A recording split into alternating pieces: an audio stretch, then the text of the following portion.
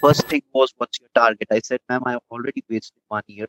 I don't want to waste my 1 year. So she said, okay, put a generous time duration. I said, 3 months. She said, are you crazy? You are not even permanent resident in Canada.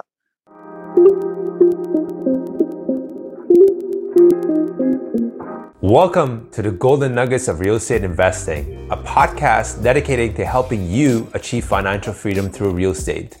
We'll be discussing the most important lessons, or better known as the Golden Nuggets of Real Estate Investing, entrepreneurship, and personal finance with new and experienced investors to help you get into real estate investing or scale up your portfolio. So make sure to tune in. What's going on, everybody? It's Ross Nadai, host of the Golden Nuggets podcast.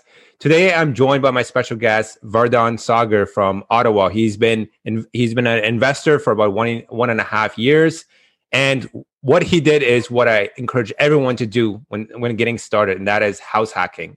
So today, we're going to talk a little bit about, how he got into the real estate investment journey, what were some of the obstacles he faced, failures, success stories, and basically, what is house hacking and how that's actually helped him leverage and grow, and how he's going to essentially get to the next level in his career. So without further ado, Vardhan, please go ahead. Tell us a little bit about yourself. Hi, Ross. Thank you so much for having me over here. And I will always say it like I am a software engineer by circumstances, but a real estate investor by choice.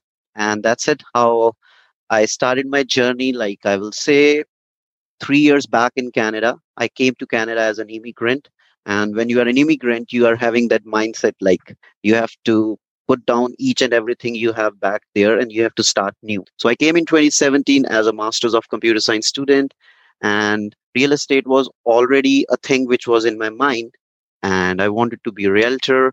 And I've heard a lot of people like who work as a realtor. And I thought, okay, let's go to Canada and get your study loan out. And then I will be a realtor for sure. And that's how I come up over here and started my struggle as a student and eventually finished it. But nothing I have done properly to be an investor during those 2 years. The only thing I did was just saving the money as much as I can, because I know if I have to do anything, start a business or do something, I need my own capital. I need someone to bet on me. So neither my parents going to do it, because the last time they are going to bet on me is sending me for a good white collar job, which I'm not going to do.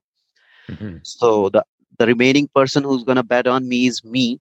So keep on saving, because this rat race and each and everything which was going on, like I like it. Everyone likes the money. Everyone likes their pay stubs, especially in the white collar software engineer. You love the stuff a lot, and a lot of perks and a lot of merits you get it. The perks are good, but that's not something like which bring me to Canada. Software engineering is something I don't have to do. I'm very much clear about it. Though even after doing 2 degrees and 1 master's degrees in it, I was now pretty much sure, no ways at all. I'm not going to die as a software engineer. I saw an email, and the person like who is the owner of that, so Scott, like he's a very big personality, income property and all that stuff. So I saw some of his shows on Netflix. So I saw, okay, let's go. At least I will have an autograph. I went to that free show and heard about real estate, house hacking, so many terms in 3 hours, and I was all stuck.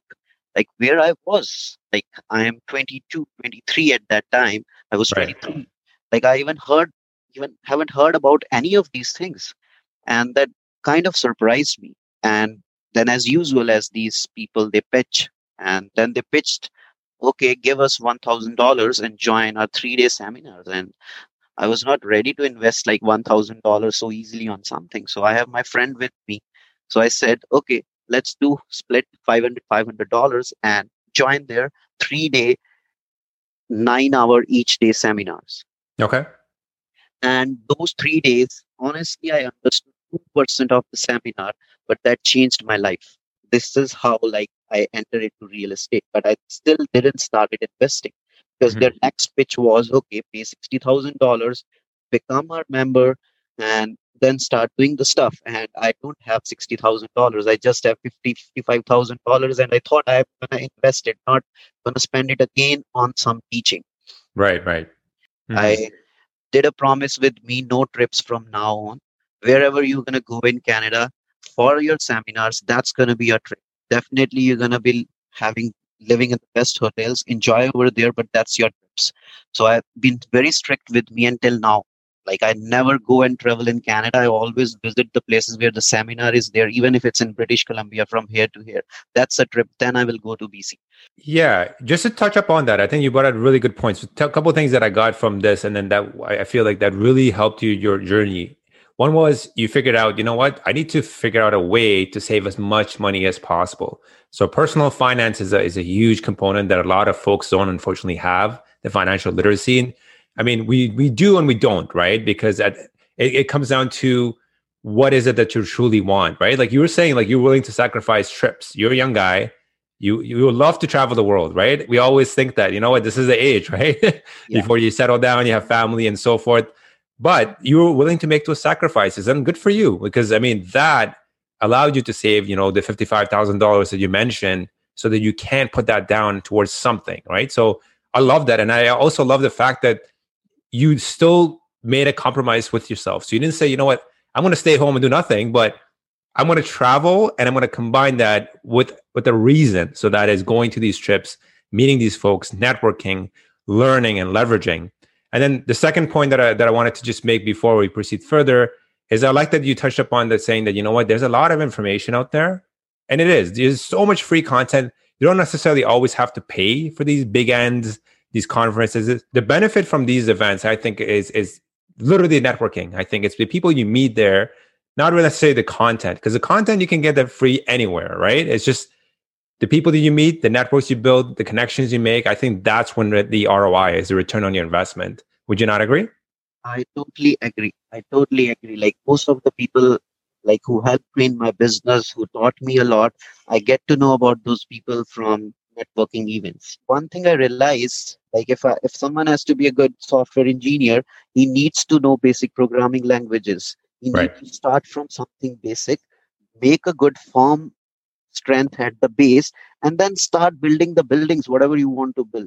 So that's what I thought. Like, let's learn the ABC very well. Okay, I need a coach. And meanwhile, let me network and know the stuff, because you have to do coaching not in the start. At least you should know most of the stuff. And either when you have to scale and or either when you have to start. Those are the two best times when you have to do the coaching. So I kind of get an idea because I am a 9 to 5 working job. So I need someone to give push to me in a very Right. start. You can plan, you can dream the things, you can chalk out the stuff, but action is something. If you're not doing it, you don't get that good sleep in the night when you're not doing the action, right? Boom. You just said that word, man. That's what it is. Action, right? You can sit down, read books, you can watch podcasts or listen to podcasts, do whatever you want. But if you're not implementing or putting these things into practice, it's all sitting here and it's not being used, right? And that's the biggest hurdle that a lot of investors have, right? It's just that, and I see this a lot. I mean, just like yourself, it took me a while also to get out of my comfort zone and to say, you know what, I think I know enough now to be able to action it. Because whenever you take on a new role, right, no matter what your background is, whether you did business, IT, don't you find that you learn majority of the stuff while doing the job? Right? The school preps you. You have the fundamentals, of course. Don't get me wrong, that's important. But you learn everything on the job. So real estate works basically the same way. You can Yeah. sit there, you can learn all the knowledge you want, but then when you actually are implementing it, that's when you actually learn everything. Yeah. Because your mindset kind of developed in exponential way. If I say reading the books, it goes in square or cubic exponential. But when you do it, it goes in way exponential, like because you are facing issues and you are solving them. Then I started paying people, like, let me work on your property on Saturdays and Sundays. So I used to pay people to Mm-hmm. go on their property, to stay inside their property, just to see how the houses looks like, so that I can get to know like how from the base level the things are done. So I did with few of the contractors, and at that time I get to know from the ground level like how to manage these people, like where their profit margins are, how to make the contacts, like from where you are getting all your stuff, like who are the suppliers, who are the people. Right. But still, that was another section. I get an information of how to manage people, and out of those all people, I only learned how to manage contractors. So I changed my mindset. And I keep on messaging, sending messages to the people on Instagram. Like, I am looking for a good mentor right now. I'm ready Hmm. to work for you and all that stuff. So I find a very good lady in Ottawa Valley region. Like, she has been doing wonders over here. She's kicking ass in the market right now, Rasna Arora. And I just send a text to her, ma'am, I'm going to do this. I can do this. I will do this. I will do this. Because I don't know what's the value of the time of the person is. So, Right. and she was not into the coaching business too. And that was more lucrative because if I go to a coach directly, the coach will say, okay, come, because I'm bringing the money to the person. So at that time, she was not even a coach. So I was her first student. And it took me like 2 months to convince her, please teach me. So what changed? I know.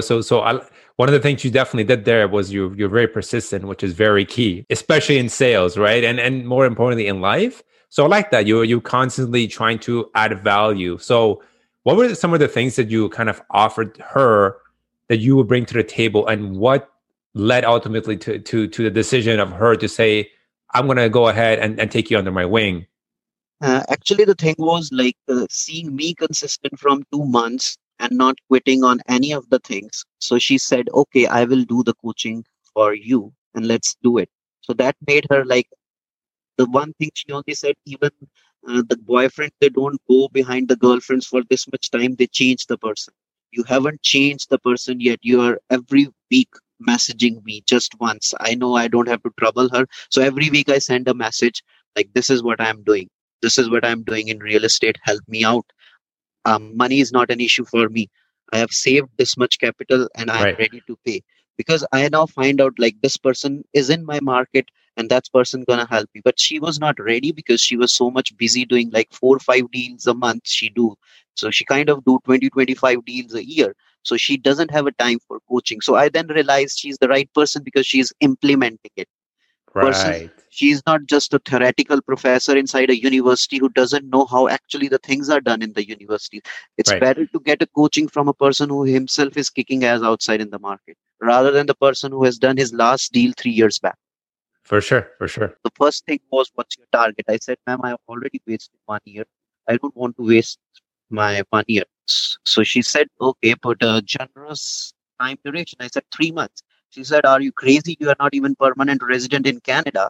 You are you are thinking to buy a property. So what I will say is, meanwhile, you learn the stuff and maybe when you get PR, you can execute it.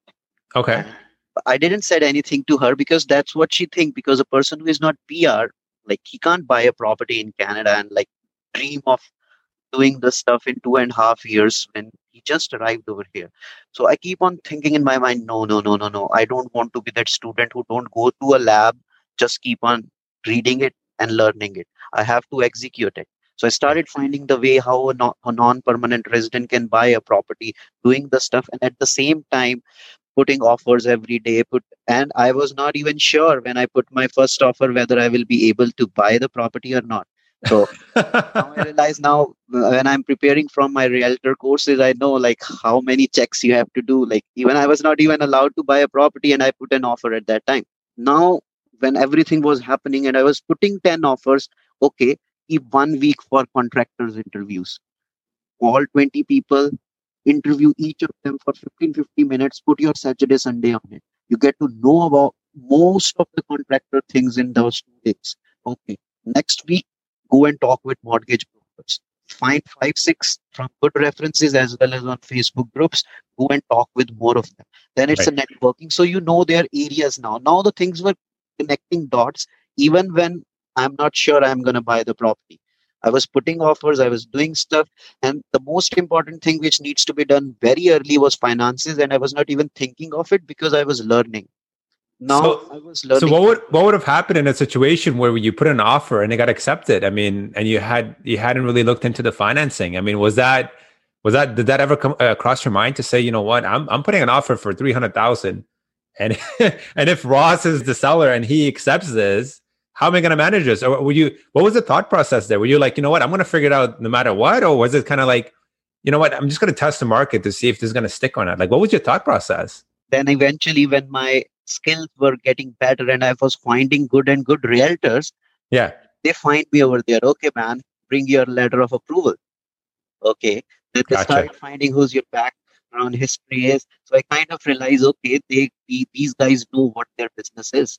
Uh-huh. Let's keep them for a while and keep them in touch with them and be honest and integral. If they are bringing the property, be always integral in the business, never go with anyone. But I always kept the thought process in mind, go out and meet as many realtors as you can, because some will be new, they will be bringing more stuff. Some will Right. be bringing jewels to you, some will be bringing in, someone gonna do negotiate for you very well. Veterans realtors, they do a lot of negotiation for you because they don't care for their insult or anything. Right. So eventually I find good people like you, and they guided me. My coach guided me. She told me how to do the finances, how to use other people money, how to go into your circle, what are JV agreements, like. Yeah. Then everything now started making sense. Yeah. You got to know the fundamentals first. Yeah, Absolutely. you get Yeah. to know the fundamentals first, and now I started enjoying the process. It Okay. was hard. 9 o'clock, my office starts in Canada in Ottawa. I Right. got finished from there at 6:30. A drive of 30 minutes back to my place. r- 2 hours of cooking and getting the things done. I used to sit at 8:30 on my desk and used to work till 2:30 in the night. 2:30 was seeing videos, doing the homework of my coach, sending all the emails to the realtors, sending the emails to the brokers, mortgage brokers, finding them, talking with my suppliers, asking all the questions. What is the price list of this? This is so that I can make my list of things, because any day it's gonna happen, I need it. So I was Right. not demotivated like why I am working on this stuff. Why would I need to know per square feet price of a flooring? What are the suppliers who's gonna give me like cheaper flooring? What does it cost? Paint a house? Like what Right. are the good places to buy? So all this information were going parallelly. Each and everything I used to do in those 4 or 5 hours. Hmm. And I told you, like that sleep, now I used to have a good sleep because I was doing action properly. Earlier, everyone used to say, prepare a rate list. I hear what needs to be there, but I never did it. But Right. now I was doing, because I was answerable to someone. First of all, I was answerable to my coaching fees, because it was my hard earned money. I Right. have paid right away to someone.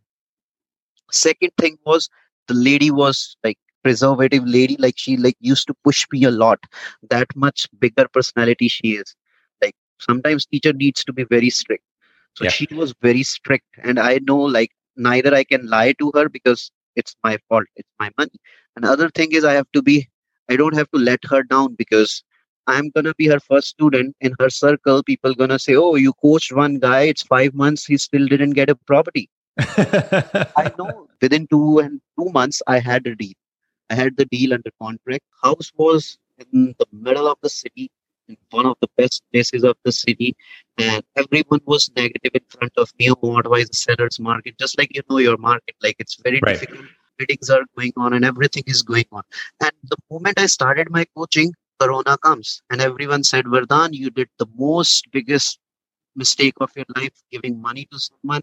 You also lost that money, and now you can buy the house because it's Corona and the market. Who knows what's going to happen?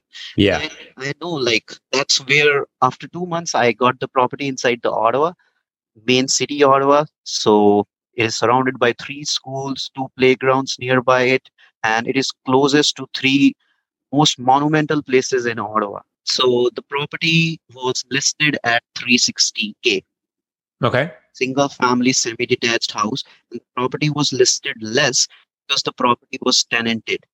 And during the Corona time, the property was not getting sold because the tenants were there in it. So they have to reduce their price to 360K.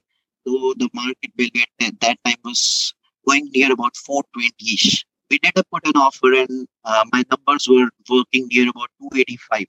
My agent, the very first agent, he laughed at me and he said, sorry, I'm not going to put that offer. Property is 360, you're putting 285, and you know ARVs are 410. And that's Right. where your choice of best investment oriented realtor comes. When you realize, okay, your realtor is first time home buyer realtor.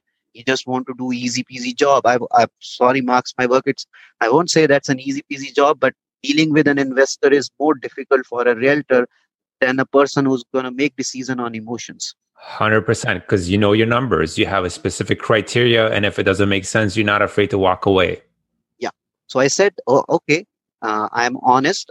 If you bring this property to me, if you are not putting my offer, I will go to someone else. So if you're Right. not putting to me, I will be integral to you till the time you're serving me. If you're not doing the thing for which I hired you, I will not go with you. And I still kept my thing. I never signed any agreement with anyone, but I remain integral. Okay, if this person is bringing the property to me and if he is working with my numbers, there is no point. I will go to any other realtor. But I can't stick Absolutely. myself to one realtor, right? Then I started finding good realtors. And what I used to do is I used to make an Excel sheet where I was not able to put the offers. The people who rejected my offers, I keep them and see them. And after every 15 days, what I used to do is whosoever new realtors I find, because the old ones, they have stopped putting my offers. They said, no, we don't want to put, you are putting 100K down the price. I say, okay, you are the one who are going. I am not going. So now I have to go to some other person. I find a very good realtor and he's a very good realtor friend of mine. So he put an offer for that.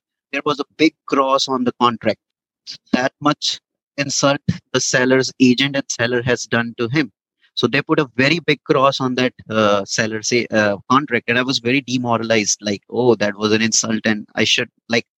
It's not working. My numbers are way lesser, and whatever they promise in theory, it's not at all working. Right. Right. Third offer, fourth offer. So the same property, it's happening, but it's not happening right away. So that I seems to be desperate for it. Sixth offer after 2.5 months, I again put that offer. So the person was still stuck at 360. He said, okay, 345. I said, my number was fixed. When he said 345, I said to my person, 310. 310 gonna be my number. If he's okay, okay, I've already wasted a lot of my time. On this Uh-huh. one, I'm gonna cross the Dorchester out of my list. It's 2.5 months now. So Corona helped me. His property didn't went away because there were tenants and there were strict regulations. No one needs to come in. I have seen the property when everything was fine. So 345, then he comes to 330, and then he maximum said no more than 325. So I already brought the person 35,000 below where the people were saying you can't bring the people negotiate the things in a seller's market. And I know the property is 410, 420-ish if it's not that time when people don't want to meet the tenants. So let me ask you something. So this is an interesting point. So how long was this property in the market for, right? Because as a realtor and as a buyer and investor myself, so that's one of the criteria you look at is like you look at properties that's been in the market for a long time, right? So what cheesy thing realtors do over here is they put the property for 60 days and then the date again changes, right?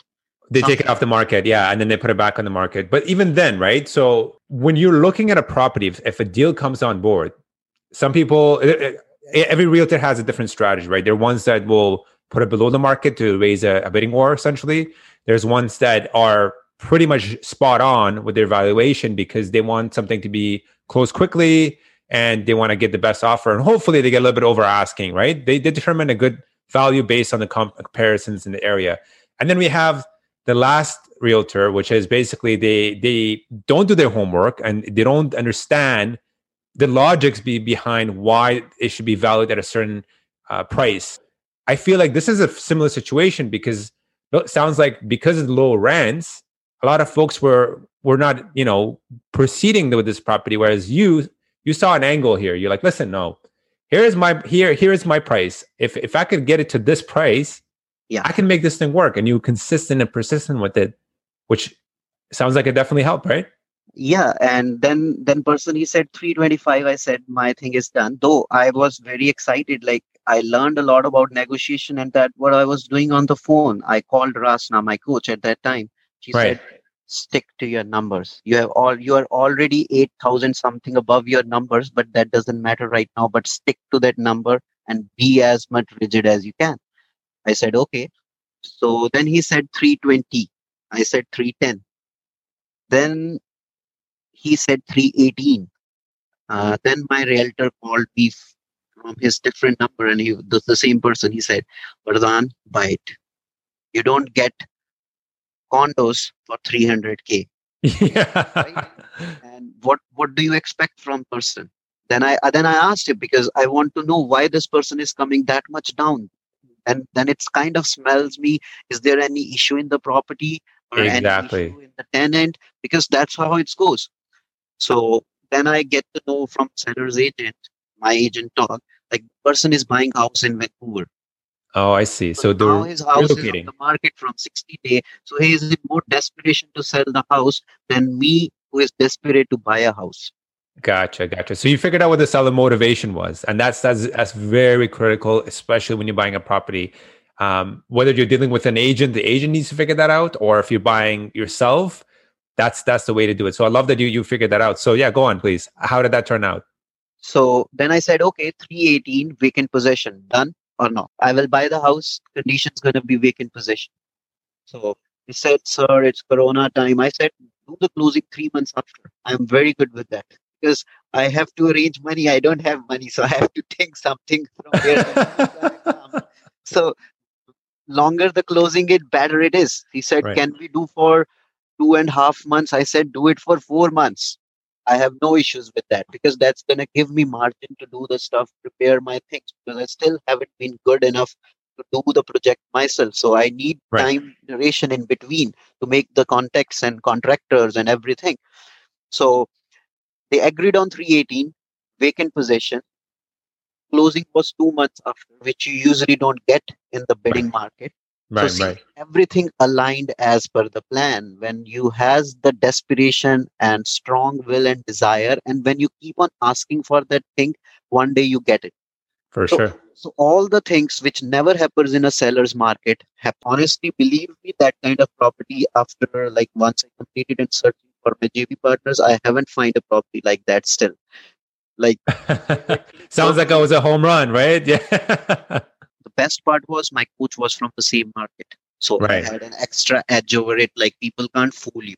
You already know like who are good people, who are not good people, who are the good brokers, who are not the good brokers. So Yeah. she never gave me anything until unless I have completed my way of finding is it the right person or is it not the right person. So that's awesome. So let's touch upon an important thing that you brought up. So you said one of the obstacles for you getting started was that you didn't have your permanent residence, right? Your PR, right? So how were you able to then overcome that, right? Like how did you figure out the finances? Is this property that you're currently residing in, that you're house hacking, is it under your personal name? Yeah. So did Yeah. you are you or is it with a partner? And can you tell us how you're able to get the finances and stuff? Because we may have a lot of listeners here that are kind of in the same situation as yourself, where they Yeah. also feel, you know what, that's a roadblock, and you figured out a way to eliminate that. So tell us how you did that. So, like, usually people like they are not because no one buys a property. Like, especially you see a lot of immigrants come from certain countries in Canada, but lot of lawyers whom I was working with, they were never aware of this scenario. Like, an immigrant is coming and buying an investment property just in 1.5 years. So everyone said you have to pay 25% taxes, something like that, because you are just buying a house the way the Chinese and Indians or Asians they buy from outside. The way they are buying the properties in British Columbia, my lawyer compared me with them. Right. It's basically, in other words, yeah, they're talking about foreign investors that are people that Foreign are investors. correct. Yeah. So, or else you do JV with someone else. And I thought, no, I won't sell my project. This is my first project. I won't do JV like on the title with someone. A person can be a money partner on it, but I want to buy this property on my own because my Mhm. goal was to do house hack on it. So I don't want Correct. to do house hack on someone else's property. Then I went to different lawyers in Brampton so that people who understand immigrants more, they guided me. Show us your income tax returns. If your income tax returns are this much more than that and you are paying this much taxes, then most of the city part of the Ontario, you are not liable to pay 25% tax. You are considered a resident. Right. Right. So I used to work a lot, do 4 or 5 jobs during my college time. So my salary was always above the average. I have that much saving. So then they calculated. So there were certain areas, and thank God I haven't invested on those areas where I can't buy it. So eventually, where I buy the property in Ottawa, I don't have to pay the 25% taxes, just the normal taxes, just on the basis of my 2 years income tax returns.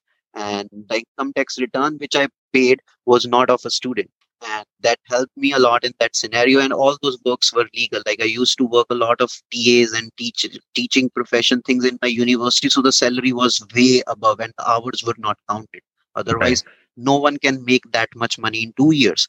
So see, everything was planned. I accumulated a lot of money in comparison to the normal student. So that showed in my income tax return. Okay, this guy is paying from last 2 years. I touched my inner circle. A lot of people helped me. They invested me. They trusted on me. Seeing all these things, like the people who were close to my inner circle, Right. because I always learned one thing: always document your journey. People, they don't document their journey and they put their journey out when it's a success journey. A lot of people says to me, what if you are not able to make any deal in 1 year? People will laugh at you. Like you are doing this thing, and it's 1 year and you haven't done a deal. I always used to document from a day one on Instagram what I am doing. Yeah, yeah. Respect No, to for document. sure, for sure. And that's the thing. You touch up another great point here. We really focus a lot on success, right? Because people who do people idolize? Successful people, right? It's just it's a human nature to look up to somebody who's successful. But it's interesting because if you speak to every single successful people, they always tell you, I became successful through failure, right? You learn things as you progress in life, and that can involve a million, failure stories to get you to that one success, right? And I love that you're documenting it. And you know what? That's one of the things I'm trying to do as well, because I have days, right? I have like a funny story. I would just tell you kind of what happened today. So I'm closing on 2 properties in Sarnia, and I reached out to my insurance broker literally like 2 weeks ago, and I'm like, listen, here are the properties. They're coming to closing. Can you give me insurance? He's like, yeah, absolutely, no problem. Right? Send me the documents, fill out a questionnaire, and then he just disappeared for like a week. And I'm like, okay, what's going on? Like, I'm getting closer to the date. I need to get my insurance to close, Yeah. and he's not returning my calls. He's not returning my emails. So I'm like, you know what? Let me just call the company. Maybe this guy is off or something that must have happened. And then fairly, that's exactly what happened. He had some family emergency and he took some time off. But what happened then was it left me in the dark because I had no idea this person was not available to me, right? Because now I'm sitting there waiting for these documents and for these insurance slips to come my way, right? Because as you know, you need to have insurance so you can close the deal.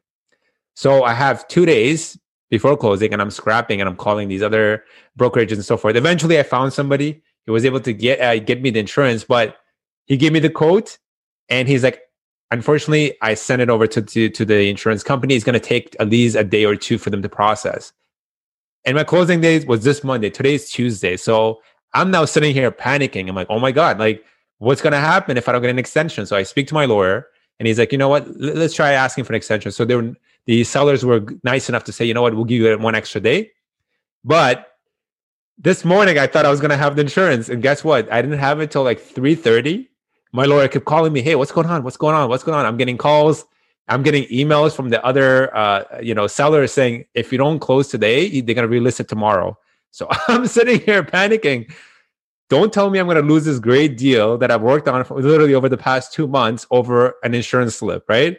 Yeah. So I'm putting pressure on this guy. I'm like, listen, buddy, like if you don't get this to me by 3:30, I'm done. Like the deal is off the table and everything is gone. Everything I worked for is gone. So please get that, the binding documents to me ASAP. And around 3:40, I'm not even kidding, 3:40, this guy sends me the email and you should have seen me. I'm just like, oh my God, thank God. So I forward over to my lawyer. He gets it. He goes to the bank, gives a deposit, and it's all done, man. But like that adrenaline rush, that stress, you don't see that behind the scenes, right? Because you don't know. You think, oh, it's easy. I'm going to get this. Everything's going to work out. Hopefully it does. But then sometimes there's these crazy things that come in the way and then obstacles happen. And if you don't document it, you don't talk about it, or you don't show that to people, it sets out unrealistic expectations. Yeah, I really like your point, because these things happens, and honestly, an investor only becomes an investor when he's facing these things. Right. That's how, like, when many of my friends, they are doing this stuff, I always say welcome to this side, because you are not an investor when you are meeting investors. You are not investor when you are learning from investors. You are not investor if you are a self-employed person in a real estate market. Right, You're right, an right. investor when you are facing the things yourself, because that part of the mindset, it still needs to be changed when you yourself are doing it. Certain mindset change, reading books, reading motivation, reading, meeting new people, but that mindset of facing the problems and coming out of it, that mindset, only action brings it. So you are finally an investor when you do it. And the For sure. remaining part of the investor that is left is when you scale your things. So that's Yeah. how I divide investor levels. So once you do it, then scale it. Then Yeah. completely defines you investor. And you got to learn from your lessons, right? You got to learn from your mistakes. So what did I learn today? I'm just like, listen, the moment that I get the documents, the purchase agreement signed is the moment I'm going to reach out to my insurance agent, like right away. Right away. I gave him 2 weeks, and 2 weeks even wasn't enough, right? My closing, I had 25 days so I can close because of, like I closed, or I guess I got my agreement signed, and it was around Christmas time. So, the holidays and everything. So we decided, you know what? We need to get at least till end of January to give us enough time, right? To get a appraiser there, to get the documents, get the lawyers involved. Everybody's off, right? It's totally understandable. So I'm glad we pushed the closing date, give yourself a little bit of buffer room. But then secondly, now I know, oh man, insurance is not a joke either. You have to make sure that you get the people on board and follow through, right? Because again, it's not the individual's mistake. I don't even blame my insurance broker. I blame myself, because I should have done a better job of following up. If when I didn't hear back from the person in the past 3 days, to be like, hey, what's going on? What's the recent update? Right? That should have clicked in my head to be like, oh, what if he's not available? What if he's not available? And I honestly, I never learned this thing when to call insurance broker. One of the investor, like when I was in earlier days, he said, whenever you're going to close 1 month before, you have to make call to finalize, I'm going to do the quote with this person. And then 15 days before the close, you have to tell them, I need the documents 6 days before. So those 3 calls you have to make. And see, like sometimes you just talk with a person and you realize your insurance process should be this: 30 days, 15 days, 7 days before, 4 or 5 days, you should have a quote for that particular day ready. Like I should Exactly. have the quote for that day. Another trouble that comes was the renovations were for 1.5 months. I've jotted down my numbers, properly interviewed every contractors, find the best in the market right now. And suddenly the corona, which helped me to buy a property, delayed my project, impacted my numbers at that Yeah. time, because we were not getting the supplies. If I am planning to have an IKEA kitchen, and right away, like the things which I can do it in $2,000, $3,000, I'm going out and I'm getting that in $6,000 now. Right. Doubling my numbers and in each and every aspect. So that where again, like, bring me up in responsibilities a lot. I took up my car. I don't have a truck. I went to Toronto, find some of the stuffs in the kitchen over there. Went to the IKEA in Montreal. That's something my contractor won't do, because that's not his money aligned up over here. For sure. So I find out wherever in the IKEA in the Ontario I can go, and specifically I can go to Montreal and Toronto. I have my friends over there. I told them, buy the stuff. That's the last stock left. Buy it for me. I will give you the money. Just buy the stuff. Went to Montreal, pick the stuff. Make sure, like the project which was need to be done in 1.5 months, complete in 2 months, because the place where I was living, I already gave notice over there, and the tenants who were coming, they have also given notice on my thing. Yes, it's gonna be ready, because I have some good property manager friends and good people I know over here. Like I have showed them that's how it's gonna be. Like it was already tenanted 1.5 months. So it was a big pressure on me. Like I have to go and keep these people somewhere else. Yeah. And I am doing my first project, and there is no place to live for these tenants. How it's gonna happen? Or Right. increase your budget near about $10,000-15,000. And if I do that, I should do that if there is no other way. But me being new into this, I can put as many sweat equity I can. So I put my Saturdays, Sundays, evenings to all those things. Get the things from supplier ready for the contractor next day. Absolutely. So let's talk a little bit about the numbers. So you bought this property you said for $318. Let's talk about the rents. How much rents are you getting for this? And you said it was a semi. So how many bedrooms and what are the rents, if you don't mind breaking down? there are 4 bedrooms. Each bedroom is $650. So 650. So is this a student housing or is it a family property? Like, It's not the students. Like it's a big software industry here in Ottawa, in Canada. So all right. are like IT professionals who are working over there. So I rented the rooms to professionals, IT people like who are bachelors. Okay. So most of the time they stay out of their house. They come at 5 or 6 and they have to do their work and they have proper social circle rather than the students who destroy your property in some way sometime in the future. Yeah, yeah. And the interesting part is so you have 4 bedrooms. What is your living situation? You said you were house hacking. So I'm living in one of them and the other 3 I have rented it. your monthly rent that you're getting, your gross rent is about 1950 and it's all inclusive, right? Yeah, my mortgage is $1,000. Okay. So let's talk about the taxes. How much taxes are you paying for this property? What are the taxes? The taxes I'm paying is like $2,200.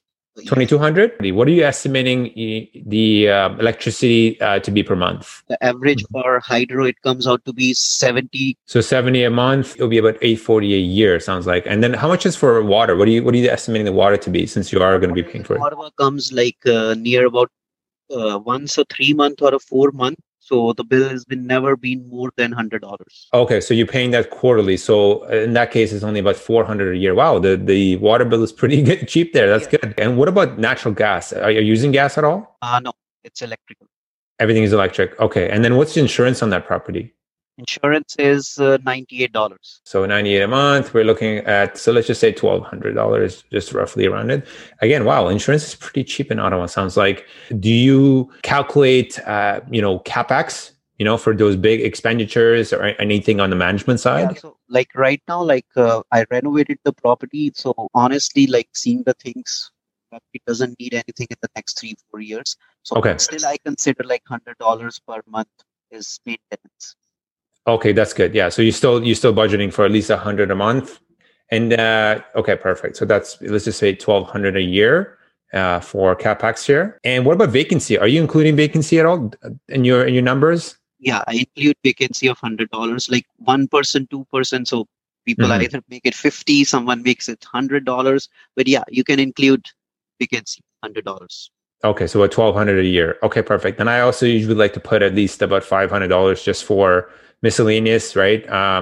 Again, the benefit of this is since you live in there yourself, you are in charge of the maintenance. So you're going to be doing the snow removal, landscaping and whatnot, right? Yeah. Perfect. And then you said, how much did you put 20% down on this property? Yeah, I put 20% down. Okay. And then your mortgage rate is what, around, you said it's about $1,000 a month? Yeah, it comes out to be $1,000 something. Okay, perfect. Yeah, so based on that, looks like you're again, my numbers may be a little bit different than yours, but generally speaking, it looks like you're cash flowing over 350. Is that about right? Yeah. Perfect. So I haven't included my rent right now. If I consider, I haven't put my rent, I just put the rent for 3 months, right? Yeah, exactly. And that's what I was going to say. So at this point, at 353, you're basically living for free, which is awesome. You have no living costs essentially. You eliminate that portion of it. And on top of it, you're still making about $350 a month from the property that you put your money in. So that's awesome. And then what today, if you were to list this in the market, did you refinance this yet or no? I just 1 week back was done with the refinancing and appraisal stuff and everything. So what is this going for in the market? What do you think? What do you expect in the after repair value to be or current market? So, the value it comes out to be $420. About $420? Yeah. Wow. Yeah. So then at $420, you'll be able to pull out all your investment money, right? How much did you spend on renovations? I put near about 25-ish on renovation. So you basically spent about $343,000, looks like, with everything included. Yeah. Awesome. It's $343. And if we do a $420 refinance at 80%, we're looking at $336,000 that you're going to be able to pull out or receive. So $336. So basically, you're going to have only about $7,000 in this deal. Yeah, and that is something and I haven't added. So I learned my mistakes. I learned 2 mistakes in this thing. I should have added 1 extra room, in the basement, which I Okay. didn't did it for this property. Right. Still, there is no lot of money left in the property. If I would have another room into it, like I could have appraised it way better because of more rooms. I didn't did that thing, right? Right. And a little bit I realized the home doesn't need this paint because when the property got sold, it was already painted. So I Right. painted it because of my some emotional things. Then I realized because still I was going to live into it, so I think did some of the emotional decisions. But now I realized it like these are the things which are not at all considered in refinance. So I Yeah. realized it like the only thing is curb appeal, your kitchen, bathroom. You make sure everything looks fine, everything is neat and clean, and I don't think a lot of things they even take into consideration. The person come, I have my appraisal experience. It took Right. 5 minutes to be in the property. He just took 5 minutes around and realized he didn't even see I bought like these new appliances. Nothing he has seen it. He just did this, and then you that was you that. know what? That I love that you brought that up because that's a common misconception, right? Because you when you renovate again and again, you are learning this now is you have to do strategically, right? Things that will bring up the value. So the appraiser that comes into the room, he doesn't care if the paint on your wall is pink or orange or white. It makes zero difference, right? What the other big factor that they look into is the comparables in the area. And I've Yeah, seen that firsthand. And you could have the most beautiful house, you could have marble floors. I mean, obviously, it adds a little bit of value, but again, if they're not going to be able to give your property a $800,000 value when the next door, pretty much the same square footage, is going for 400,000. You see what I mean? yeah, And that's the common problem because think of it this way: everybody thinks that their daughter and son is the best daughter or son in the world, or they're the most beautiful person in the world. yeah, But other people don't see that, right? It's a human nature. We always think that we have the best of the best in everything, whether it's the car, the house. But then you have to understand it's not under your hands who's going to be evaluating that. So you have to pick the strategic areas that will actually bring those value up. But even then, I know you've kind of like are learning, which is fantastic. Again, we grow as we learn. yeah, You basically are still getting, based on the numbers that just crunched here, you're getting a return of about 33% a year, which is phenomenal. yeah. For putting down $7,000, you're getting a 33% in basically return on it. What other medium in the world will give you that kind of return? You tell me. Believe me, like that was the very first day when I say this is what gonna define my name. The leverage which real estate give you that no one gives you. I don't say cash is king, cash flow is king. Okay, I can invest my money somewhere else. It's gonna give me that cash flow even without doing the work. The Right. leverage which real estate gives that no one else gives. So that is the power. Like and I Absolutely. tell like people in the layman language, you buy at 318, it's 420. Tell me where it does like this. 318, 420. And 420 is the value by bank. If I'm gonna go out, staged it properly, and Uh-huh. bring emotional feeling into this place, Yep. it's because most of the comparables were 455 plus. I was gonna say you easily can jump that up to 450 or more, right? Depending on the situation. And again, there's so many things you could do. The way you market it, the way you present it, stage it, you can go over asking very, very easily, especially in this crazy hot market.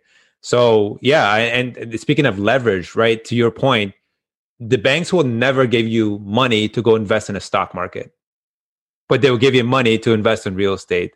And why is that? Some people may not understand is because real estate is very safe in the eyes of the banks, right? There's a reason why for investment properties they ask you to put down 20%. The reason for that is because they want to make sure that they're protected. So if a house that's worth, 400,000, you put it 20% down, if the market crashes it and goes down 20%, they still make their money. They're still safe, right? So it's the safest bet that they can make, and that's why they're okay with leveraging. And another thing I was going to mention to you also is that your DCR rates, right, which is your debt coverage ratio. So as long as you can show banks that I can double my mortgage from my rents, Yeah, that's what they're going to do. They're going to give you more money, and you're going to go and buy more real estate. yeah, Again, no other avenue will give you this kind of like leverage. It's unbelievable. Guess what? Next year, your house is going to go even more up, and what are you doing? You're not burning your money renting. You're living there for free. You're making money on top of it on a monthly basis. Your house at the very minimum is appreciating 3 to 4% a year. And guess what? You're building equity. That's another beautiful part of this whole process. And then you'll be able to leverage this money and go buy additional properties, which is phenomenal. And what's next for you? In terms of so far, you've tackled it. You're doing BRRRR projects. So are you still looking into student housing, or are you looking at multifamily? What is it? What is it that you're looking for? So my niche is always buying single family homes and plant a mango tree today, because I don't see my retirement in next 10 years, because I want to work. I don't want to retire so early. So I see just planting the mango trees right now. Right. And then after 10 years, I have that much equity in them. I don't have to work. So I always want to work in a single family. It doesn't mean like recently I was going through a fourplex in Cornwall with one of my investor friend. It doesn't mean, but my major niche is going to be single family houses, right, and a little bit extra pepper into it. And that's going to be either make a single family house the way I did it, without putting a lot of money into it, because you make money when you buy. You never make money doing proper renovations or selling it. Bingo. Money on buy. So I make money on buy. After that was just a role I have to play. I did that. I make that money on that negotiation. So either do that, make it a rental unit, give it to the families, put it under your corporation, and keep on increasing that. Awesome. So you're active in the market. So you're looking at MLS. Are you looking also at off-market deal? And is there a specific area that you're focusing on? And if so, why? What are the market fundamentals you're after? Right now, like for these SDUs and all, I still want to be in the city or anything 20 minutes away from the city. Ottawa gonna be next GTA in next 3-4 years. So people can't buy houses inside Ottawa. So right, there are so many smaller towns which are 30 minutes away from Ottawa, where the housing prices is 100K, 50K, 80K lesser bidding wars. For me, it always works. Now go out that places where people will live in next 3-4 years, because they can't live here. Right. Rent is like 2,500 plus utilities, get a house. Yeah. So people will love to travel 30 minutes and rent a place for $2,000 plus utilities and save that $500. Oh, absolutely. Yeah. And it's always an urban sprawl. That's what happens, right? You start off in a major city like Toronto, and then Ottawa is definitely up and coming.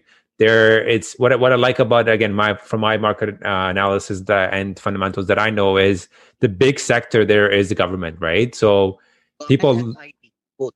Yes, I was going to say IT is the next thing up there, but there's a ton of jobs, right? People go where their jobs are. Yeah. Why do you think Toronto got so hot? Because a lot of the jobs are here, right? And then it started moving to Mississauga, and then a lot of businesses came to Brampton and so forth. So it started expanding, and then that's what's going to happen eventually in other areas. People go where the jobs are, and that's a given, right? Another market that I was looking at also in that area that I was interested was Cornwall. Cornwall is kind of like a hidden gem. However, I've been speaking to a couple of the realtors in that area, and they have seen some crazy increases in pricing. 10%. That there is 20% in Ottawa and 10% rise in Cornwall for single family houses in 2020. There you go. Yeah. And the funny part was, he's like, listen, I love working people that are honest, right? So this realtor that I'm working with there to get some information. I mean, I'm a realtor here in the GTA, but I don't know the markets there, right? So you want to make sure you put your money where it belongs, and you want to pay for expertise. And that's what I'm willing to do any day, right? So what he told me is, listen, if I were you, I would not invest right now. And this was probably about 8 months ago when I spoke to the gentleman.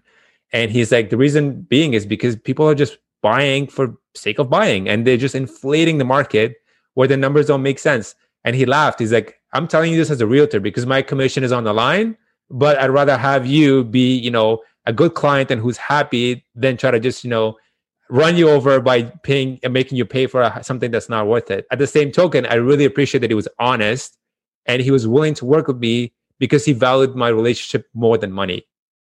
And that's the kind of people you want to work with, because he's not there to just make his quick buck and move. He's thinking long-term. He's like, listen, this guy's going to come in, potentially going to buy 1, 2, 3, 4 in the long run versus just the one if I over deliver, right? And that's the key. You're going to become a realtor, and that's number one thing. We always have to look out for our clients as if the money is ours, and then that's how you can leverage and help somebody out? If so, for somebody starting out, what would be 3 books that you can recommend somebody who wants to learn a little bit more, whether they're new or they want to scale up their business or portfolio? Honestly, there are a lot of books, but like I will honestly tell one book, that is Money People Deal. That is pure real estate book. If you are missing a coach in your life, if you are missing any person in your life you want, so read that book. That book gonna be your companion in real estate. And the book I still have right now is Real Estate Joint Ventures. Let me show you the book. The book was just in front of me, and this is very old book. This is like 30, 35, 40 years back book, like how to make joint ventures in real estate. I think that's by Don Kimball. Yeah. Awesome. No, those are some really good books for individuals that are looking into learning about real estate. And the third book, like I won't mark it as a real estate because that's going to be a lot of book. The Power of Your Subconscious. Yeah, it doesn't always have to be real estate because, again, it comes with more than one thing. It's not just about real estate. Again, a big chunk of anything in life is mindset. So if you don't have the mindset right, nothing else will fall in place. So those are awesome recommendations. And then let's. I know you said you're not really too big on I guess traveling right now, right? But if you were to travel anywhere on the world today, given it's COVID, if we could, where would it be and why? Canada is the place where I want to properly like move around because I've been only to the bigger cities because that's where the conferences happen, right? Yeah. No, Canada is beautiful. I've kind of seen both East End and West End of Canada, and for somebody who's starting out, I recommend start with the East because when you go to West, you're blown. Your mind is completely blown. You look up and you're like, this is Canada. Like Alberta is just phenomenal. It's so beautiful, and I couldn't believe it. You're literally in heaven. I've traveled a lot, and I'm telling you, I still haven't been to a place more majestic and more beautiful than Lake Louise. In Banff, it was just so beautiful. Like I could not believe that there's a glacier, a mountain, and there's a little water right here in front of you. It's just so beautiful. Like it's just mesmerizing. So highly recommend you check that out if you haven't been there already. Definitely, I will go over there. I've never been to Alberta. And yeah, I mean, for folks that want to connect with you, Vardhan, what will be the best way to reach out to you? I keep it very simple. Like I have no different accounts. I always believe people never always want to hear about real estate, right? So I always make sure you just search my name. That's the only way you can find me. Awesome. Yeah. So I'll definitely have your links there. I know you have an account on Instagram, and I believe you have one on Facebook. So I'll put those in the show notes so for anybody interested in speaking to you or connecting with you. Really grateful, and I'm grateful to the gods above. Like we met on social network, and I get to know your goals, even you're working not on your real estate. I see like you're working on your physical things. You're doing exercises regularly. That's right. And you don't know whom you are inspiring it. You inspired me like when I was seeing you doing it. So you inspired a lot. So that's what like you are bringing change into someone's life. So if you're doing it, you are doing a very marvelous job. I really appreciate it. And especially it's very hard to put a content out there. You are putting content out there. I know I'm putting content out there. How much effort it needs, how much time it needs. A lot of hours are there. Then you have to yourself be skilled in those things, and then you put the things out. Absolutely. Yeah. Thank you so much for joining us again. And for folks that want to connect again, please feel free to reach out to Vardhan and I if you have any questions. By all means, we're always here to help. And that's what this whole podcast and everything is about, to help each other grow and trying to make real estate as simplified as possible. So thank you so much for tuning into today's episode. I hope you were able to get some great golden nuggets out of it. The kindest thing that you could do is share this podcast across all social media to help as many people as possible. If you like this podcast or have any questions, feel free to reach out to me on Instagram or YouTube. I'll have those links in the show notes for you to contact me. I love bouncing ideas, people, and I love talking real estate. Thanks so much. I'll see you in the next episode. Remember, financial freedom is just a few properties away.